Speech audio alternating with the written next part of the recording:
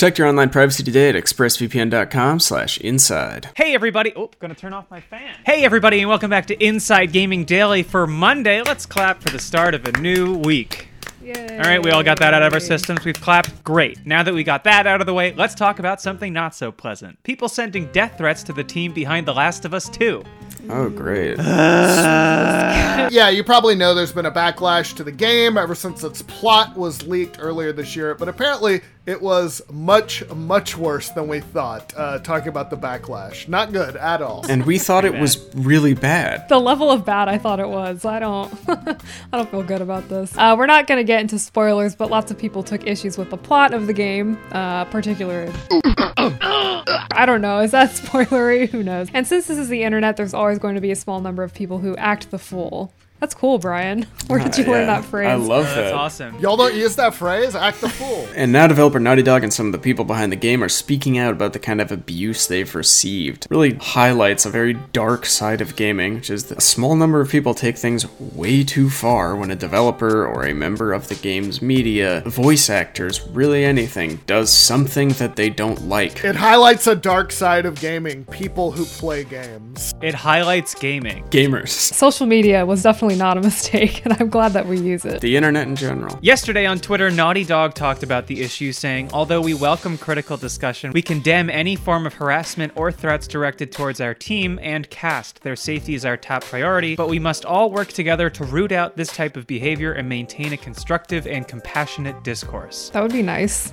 Yeah, well, it wasn't discourse that they were receiving. It's just like pure, unadulterated hate. The game's director Neil Druckmann also posted a sampling of the abuse he received. Love that they're doing that, actually. Like, I'm glad that they're doing that so that people can see what kind of just absolute bullshit they received. Which, yeah, as we were talking about, extremely anti-Semitic and transphobic, to say the least. He wrote, "You can love or hate the game and share your thoughts about it. Unfortunately, too many of the messages I've been getting are vile, hateful, and violent." And people have even been attacking one of the voice actors in the game. Very cool. Laura Bailey, who voices Abby in the game, also talked about her experiences receiving abuse. She also posted some screenshots and wrote, "Man, I tried to only post positive stuff on here, but sometimes this just gets a little overwhelming." Her DMs in particular were like, I wrote disgusting. They're like criminal. They're like death threats. That is like straight up illegal. It's threats of violence. Yeah, they were threatening her child, which is like insane. Also, Laura Bailey is one of the sweetest, nicest people. She is like an actual ray of sunshine on social media. So the fact that all of I mean, no one deserves any of this,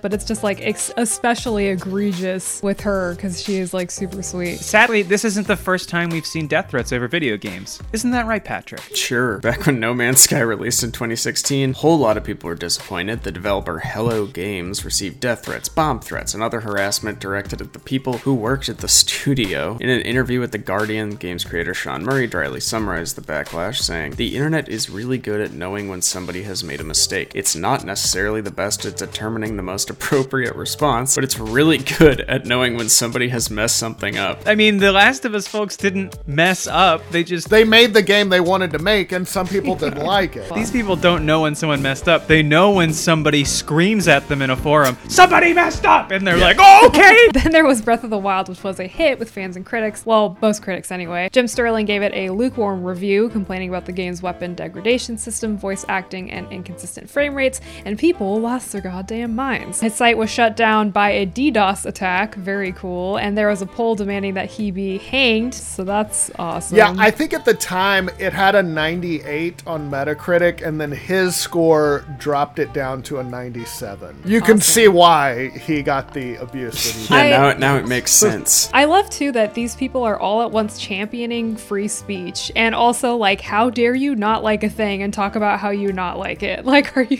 me? My favorite part about the fandom thing too is it's now become attached to, like, you can't just like something.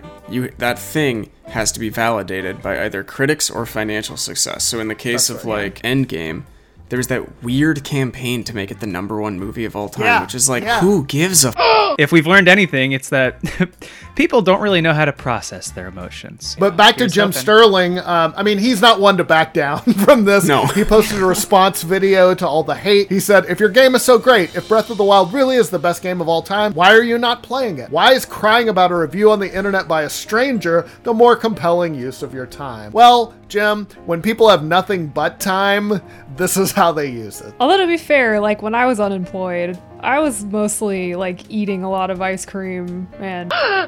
But of course, that sentiment also applies to The Last of Us Part 2. If you don't like it, that's fine, and healthy criticism is a good thing. Lots of reviewers didn't like the game either, or they gave it middling reviews, which is totally fine. And sometimes developers can be a little too sensitive to criticism. Naughty Dog included. They sent a statement to Vice, to Rob Zacny, disagreeing with some of the points of his review, hoping to talk, just smooth things out. But we can all agree that sending death threats crosses a line of healthy discourse. Like, I don't like Hamilton at all. I think it's corny and I'm not gonna send Lin-Manuel Miranda a death threat over it. Brian, I'm gonna send you death threats. How dare you? And all right, we're gonna get into some more gamer hate in a second, but everybody, let's take a moment to breathe, relax, maybe take a little nap. You can do all that and more with Purple Mattress. Today's episode of Inside Gaming Daily is brought to you by Purple. Purple is an evolutionary mattress with its own patented technology, the Purple Grid. It's the only comfort innovation that provides total pressure relief for every body, however you sleep, because the open air channels adapt to your natural shape while neutralizing body heat, so you stay comfortably cool all night, no more waking up drenched in sweat. So technology, it's improved everything. Cars, phones, shopping, mattresses, though, pretty much the same since we started, sleeping, which is sort of forever. But you know what? We deserve better. And finally, the mattress has evolved, thanks to Purple. Purple mattress is soft where you want it, firm where you need it, and comfortably cool all over. It is truly the mattress that does it all. You can count on resting easy, night after night, year after year, because the ultra-durable Purple Grid won't sink or lose shape. Purple is so confident in what they do that every Purple mattress comes with free shipping and returns, and a risk-free 100-night trial. It's a lot of nights. So if you want to experience the next evolution of sleep for yourself, go to purple.com/inside, use promo code INSIDE. For a limited time, you'll get $150 off of any Purple mattress order of $1,500 or more. So that's purple.com/inside, promo code INSIDE, for $150 off any mattress order of $1,500 or more. Terms apply, of course. One last time, purple.com/inside. Use promo code INSIDE to get $150 off any Purple mattress order of $1,500 or more. Thank you, Purple, for sponsoring today's show. So we've talked about some examples of game devs and commentators receiving vitriol, but sometimes when a game gets a bad backlash, it doesn't even have anything to do with the game. Yeah, last year, the indie sim Ooblets announced that they were going exclusive to the Epic Games Store. Oh my god. People attacked them for that infraction.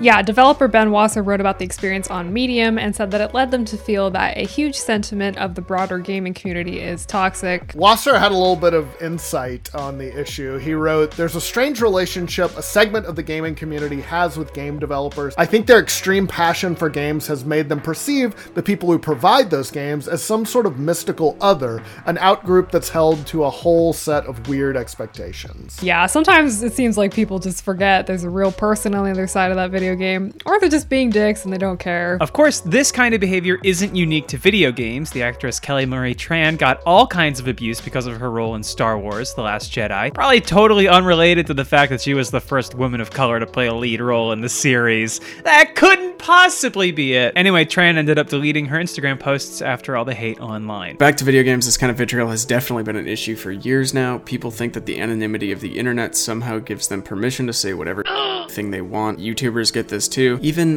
little ol' us, we've had our share. As for The Last of Us 2, if there's a bright side to all of this, it's that there are still a lot of supportive people out there. After Bailey posted some of the abuse she got, she said that she was deluged with positive messages of support. Her castmate in the game, Ashley Johnson, who voiced Ellie, wrote, "Your performance in the game was an absolute revelation and it transformed me. It was an honor to be on that stage with you."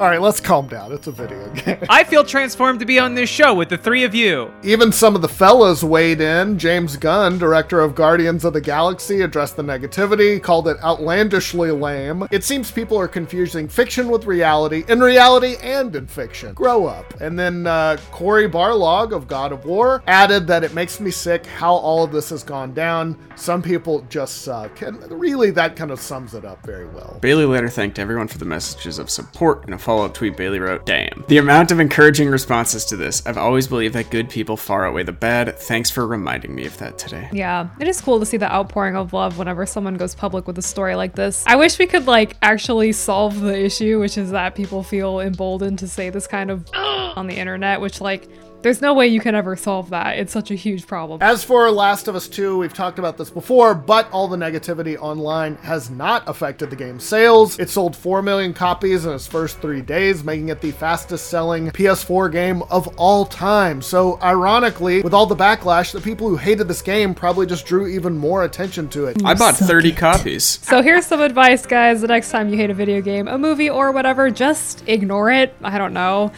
It might just go away. You can do anything else. You can watch a new movie. You can play a new video game. You can do anything else.